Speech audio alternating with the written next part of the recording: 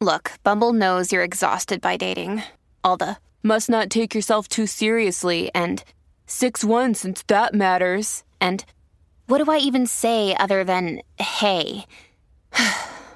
Well, that's why they're introducing an all-new Bumble with exciting features to make compatibility easier, starting the chat better, and dating safer. They've changed, so you don't have to. Download the new Bumble now.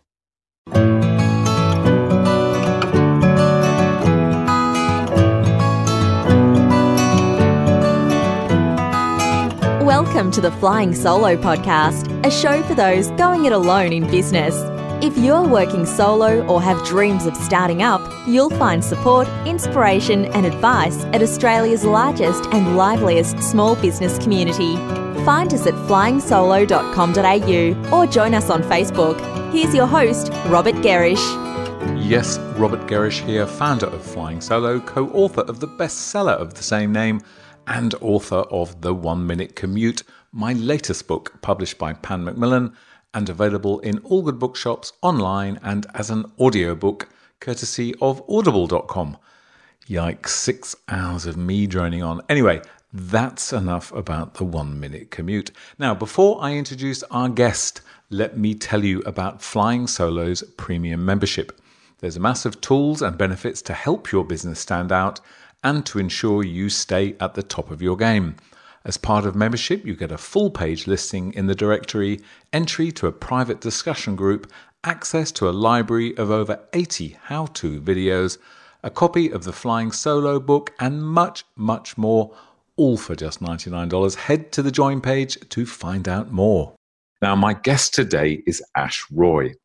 After 15 years working in the corporate world, during which time he gained his MBA and qualified as a certified practicing accountant, or CPA, Ash started Productive Insights, a consulting business that helps you spend more time working on your business and less time working in your business. Yes, Ash is a bit of a productivity nut. He's also a digital marketing strategist and someone who is always trying to do things the smarter way. We're going to explore how podcasting supports his business and indeed his personal growth. And maybe, just maybe, this will give you a nudge to start your own podcast. Hey, hello, Ash. Thank you so much for joining us. Great to be here. Thank you very much for having me on your show.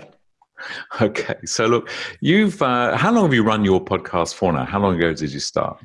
I'd say it'd be about coming up on 3 years now, or maybe just a bit over. Okay. And just let's wind back to the beginning. You know, that's a number of years you've been running and, you know, podcast's still relatively new. What was the motivation for you to get started? Why did you want to do a podcast? Great question. Well, the truth is I was a blogger at the time, and my mentor at the time, John Morrow, suggested I do a series of interviews and package them up into a product. So the first person I'd interviewed was Neil Patel, and I had that sitting on my hard drive for a year and a half, and I'd kind of forgotten about it. I'd been meaning to publish it, but I didn't have clarity around what context or framework in which I would publish it, because I was mainly doing writing at the time. So that interview with Neil Patel, that was a voice interview, you're saying, not a written interview? That's correct. It was actually a video interview, and I still haven't published the video. I've just published the audio. Okay. Yeah.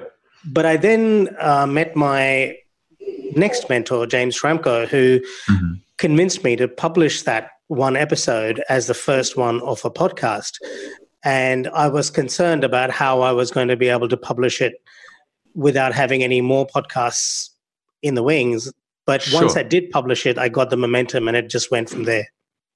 Okay. So, and what is it? Okay. So it sounds like to some extent your first podcast wasn't necessarily hugely intentional. It was an interview that was sitting there and then other people kind of nudged you to do it. But, you know, here we are now, you're a few years into it. How does forgetting the marketing side of podcasting for a moment, what other sort of ways does the process of interviewing and podcasting, how is that helping you? Indeed, is that helping you in your business growth? Great question. Well, it's been phenomenally helpful. And that probably is an understatement, even though it's such a strong statement. It's helped me in many ways, Robert. The first thing that it's allowed me to do is crystallize a lot of my thoughts, my notions, my beliefs around business, and almost try them out with very successful entrepreneurs. In my case, because I did an MBA and I have a whole lot of frameworks rattling around in my head, I often bring them into a conversation, and very often the guest has this aha moment and goes, yeah, that makes perfect sense. So they've had a actual experience of something that I learned a framework around, and the two come together and it forms a very nice closing of the loop experience. The other thing I found podcasting very useful for is building a platform. It allows me to invite high-profile guests onto my show, and I can go toe-to-toe with them because I always try and make sure I bring my own value to each episode, because I'm the common denominator. And I always think about how I can enhance my listener's life in some way through the content, mainly making it actionable. So that is a second way in which I'm able to give massive value to my audience and feel like I'm contributing to the world. And the third way is if I need to work on an area in my own life, and more recently I've been working a lot on mindset, I go and find people who've really made it in their field and ask them questions that I would be asking myself if I had them one-on-one as a coach. So, for instance, I interviewed Amy Porterfield and asked her about how she can have how to have more courage being on video. And amazingly enough, she too was struggling with being on video. And that had a bit of a motivational, cathartic kind of effect. Or Noah Kagan, who's the founder of AppSumo. So having these big names and realizing that they too are vulnerable people, they too have their own struggles, and they've overcome those, teaches me to feel the fear and do it anyway. God, that's great. Isn't that just the most gorgeous sort of benefit to get, from this process, that you can, you clearly have the confidence to kind of reach out to just about anyone and invite them onto your show, but you're learning so much. And then at the same time, your listeners are experiencing your kind of revelations in their own way as they listen to it. So tell me, I'm going to jump around a bit here, so please forgive me for that. So when you reach out to somebody, you've mentioned some names there that will be familiar to some people, not to all people, but they're people that have a large following, that have already built a high profile for themselves. Do you find that process easy to reach out to them, and you get it? Okay. No, it's not easy, but I can share some insights around what works for me, if you like. Sure. Let's hear them. So when it comes to reaching out to an influencer, one of the most common things I've noticed people tend to do is they start by asking for something. The sad truth is influencers get asked for something almost every day of the week. And since my podcast has started to develop some momentum, and since I've had a few influencers on my show, I'm starting to develop borrowed authority now, and people are starting to reach out to me. And as soon as somebody comes out to you and says, hey, be on my show, or hey, can you do this for me? Oh, can you promote this for me? It just turns you off. Totally, yeah. When people have reached out to me, and they have very intelligently, they've made a specific comment about a specific episode they listened to or a specific piece of content that I published and said, this helped me. This is how it helped me. This is how I put what you said into action. And this was the result I got. It now makes me realize, hang on, I'm adding some value to the world. And I feel a little bit more validated. We all need validation, like, all of us do. So that's now specific feedback. And so that tells me, okay, this person is different from a lot of the rest. They've actually listened to my show. Yes. And that makes me feel like, okay, I'm actually going to read the whole email. Now, it sounds really awful, but when you're getting 5 and 6 emails every day propositioning you to do various things for people, you do have to become selective about what you read. Of course.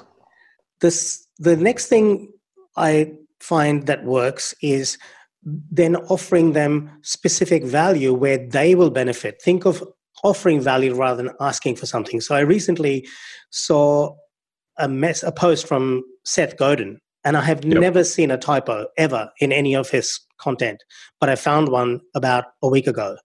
Well, and so I responded.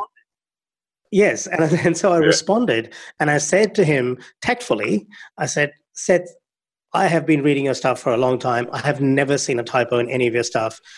This could be a mistake that I'm making, but I just thought that you should know that this word "the" probably should be "they." But forgive me if I've overstepped the line. Overstepped, yeah. And he responded immediately saying, "Fixed, thanks." Yeah. So now I'm not asking him to help me with something. I'm trying to offer him value. Of course, I'd love to have him on my show. Yeah. But I don't expect it, and I don't take it for granted. Okay, now that's a great point, and it's interesting the approach that you use, and like you, at Flying Solo, we get a lot of people approaching us, sort of saying, "Hey, I want to be on your show."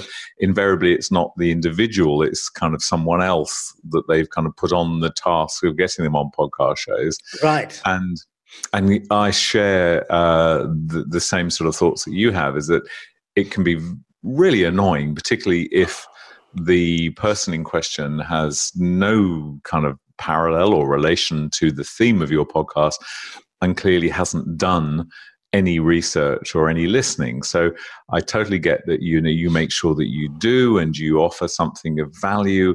But even so, to do that and to go to somebody who really is, in a thought leader, is someone who's in a position of, having a big following, an influencer, your incidence of success still must be quite low. Does that worry you, or do you persevere, or is it, how do you absolutely see it through to getting them on your show? That's a great question.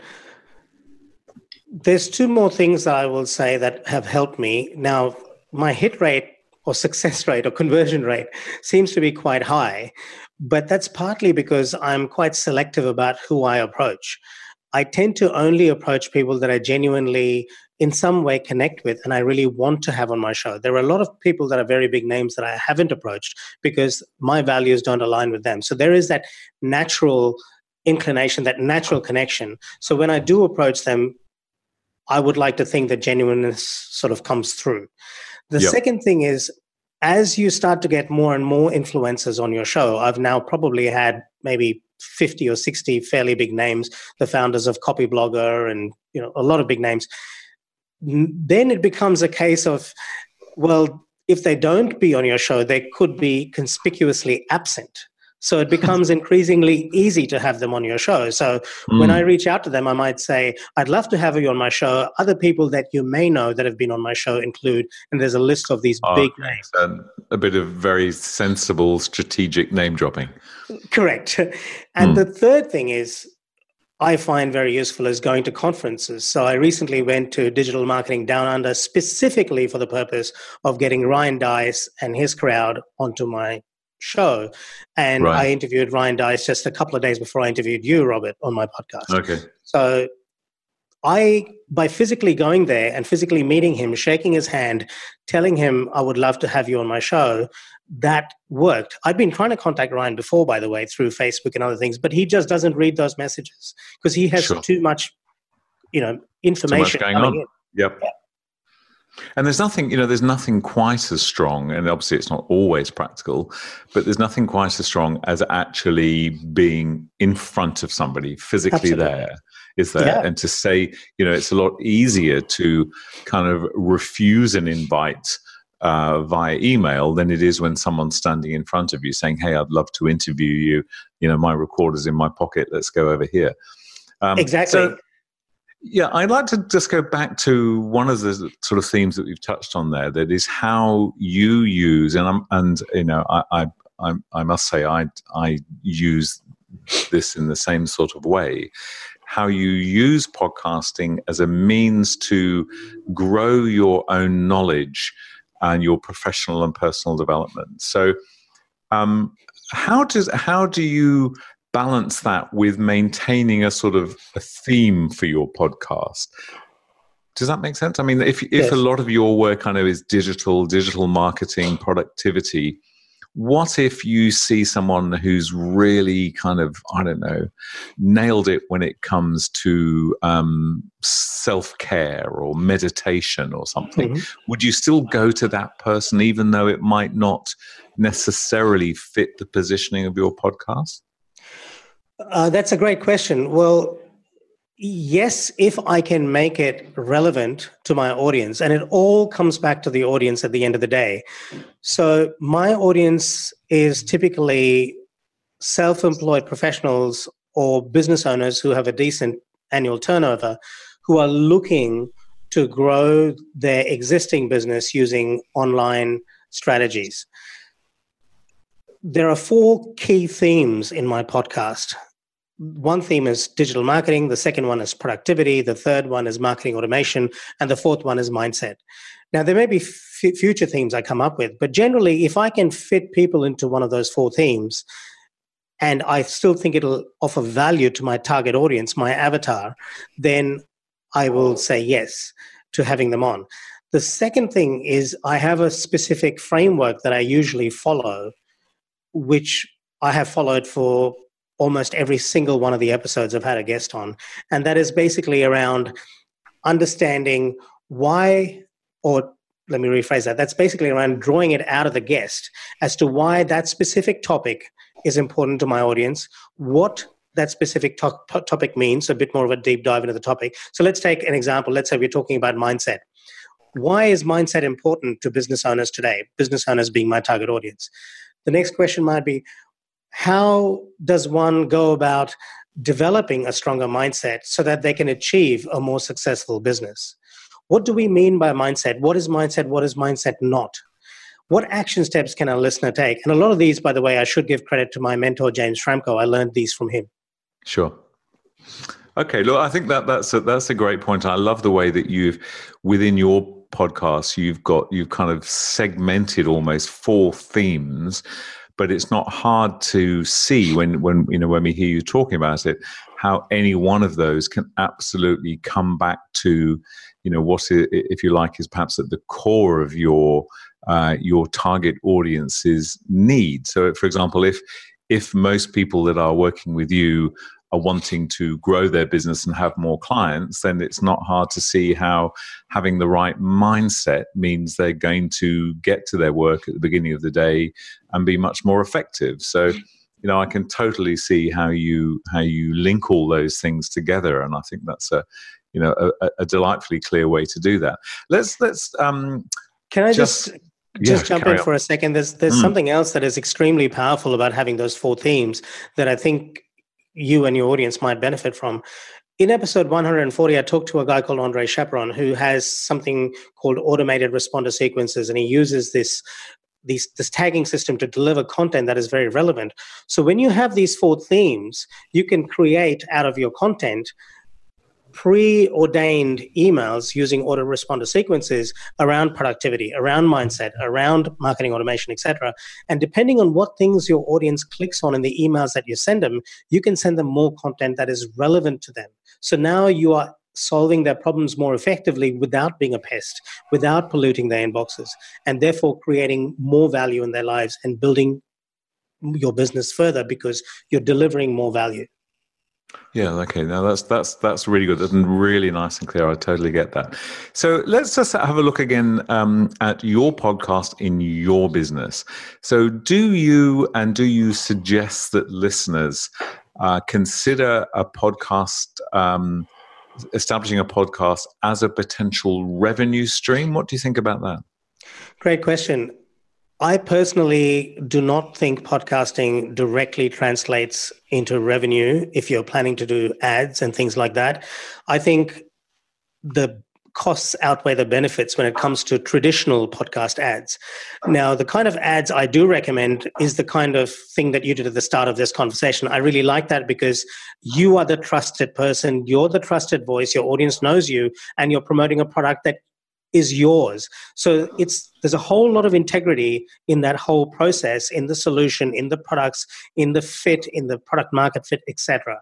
If, however, you're advertising shaving blades, or you're saying this episode is brought to you by this shampoo, well, that just feels incongruent and annoying, in my opinion.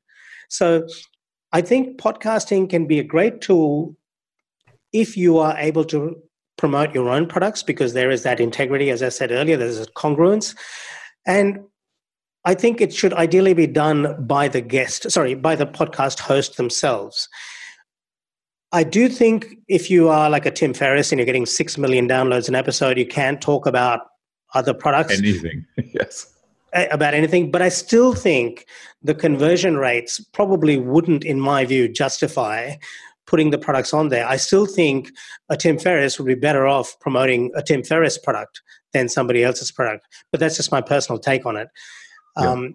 I see it a lot. Let me just stop you there for a second.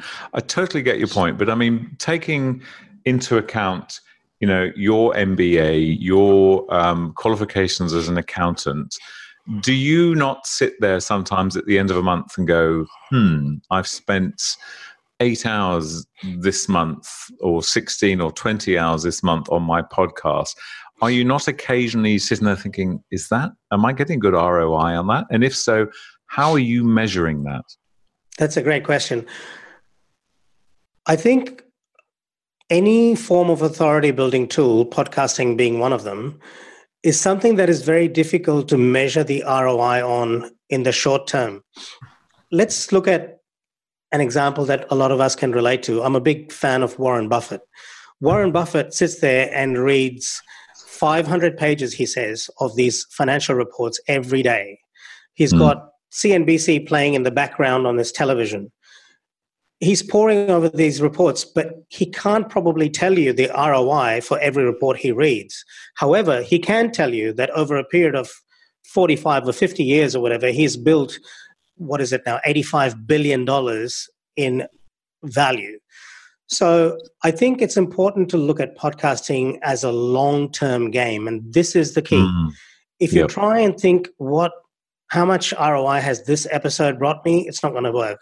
If you think how much ROI has this podcast brought me over the last 5 years, and how much has it improved me as a person individually, apart from, above and beyond the business revenue, how much confidence has it given me? How many influencers has it allowed me to connect with who I can pick up the phone and reach out to because they've been on my show 3 times? I can call Rand Fishkin probably now, and he would probably take my call because I've had him on the show 3 times and know him. So you can't put a value on those things. No. However, you can say over a long period of time it does work. Yeah, that's a really, really, really good way to look at it, and I totally agree with you that your comment there about it being like it's a long game, it's the long tail. That's the where the value just grows and grows and grows. And what I find so interesting is when somebody discovers your podcast for the first time, and it might be 3 or 4 years or 200 or 300 episodes in, what do? Well, if they like what you're doing, they'll often go right back to the beginning and play the whole damn lot. So it's so interesting. So okay, I'm going to just let's look at some other sort of benefits that you personally have gained by the process of podcasting. What else has it done for you as a person and as a business?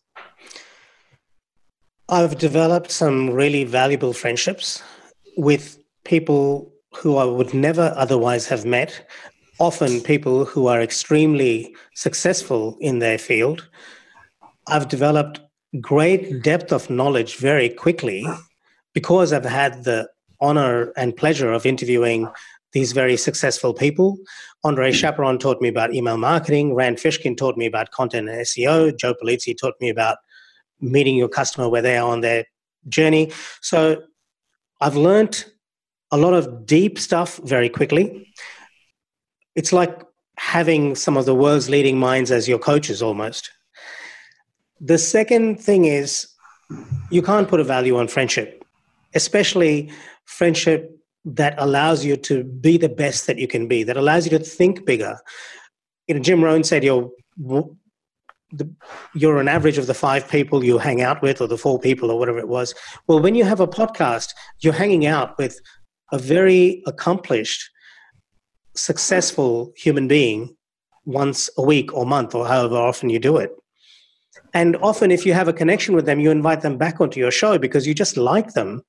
And if they come back, that means they like you too. And there's probably a friendship that's going to grow out of it.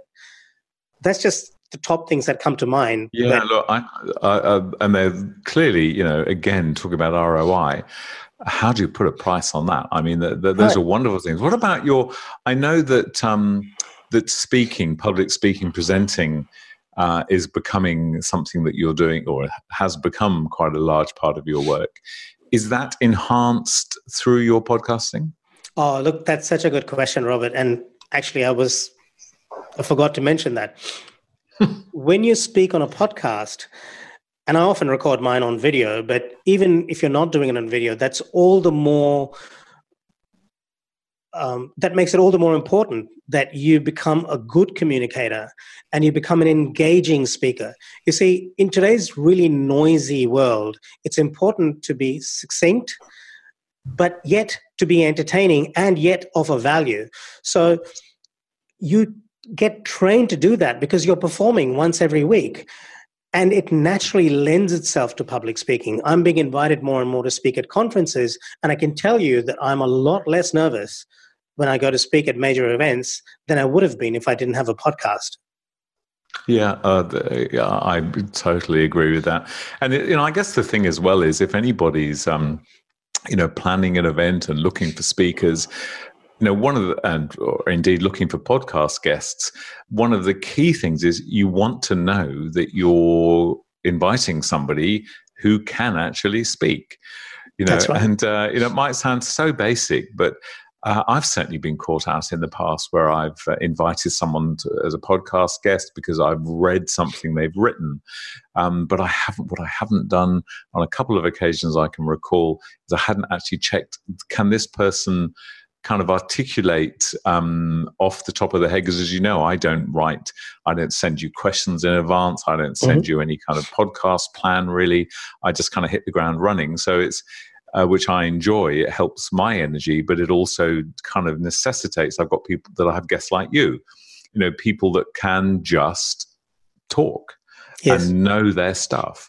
But it's sometimes it is interesting because you can get people who are very good at writing, but not so great at articulating it. So yeah, I think that's a very, very good extra benefit of podcasting, is it opens the doors, builds confidence, all of those things. One other thing you touched on there briefly, which I realized I hadn't talked to you about, is how do you feel about the topic of frequency? Do you feel that, to anybody listening who's maybe thinking of doing a podcast, maybe they've got sitting on their hard drive a recording or a video that they did some while ago? How important is frequency and kind of regularity? Do we have to do this every month or every week or every fortnight, or can we just kind of do it when we feel like it? That's a great question. I would answer that by saying it's a bit of a sliding scale.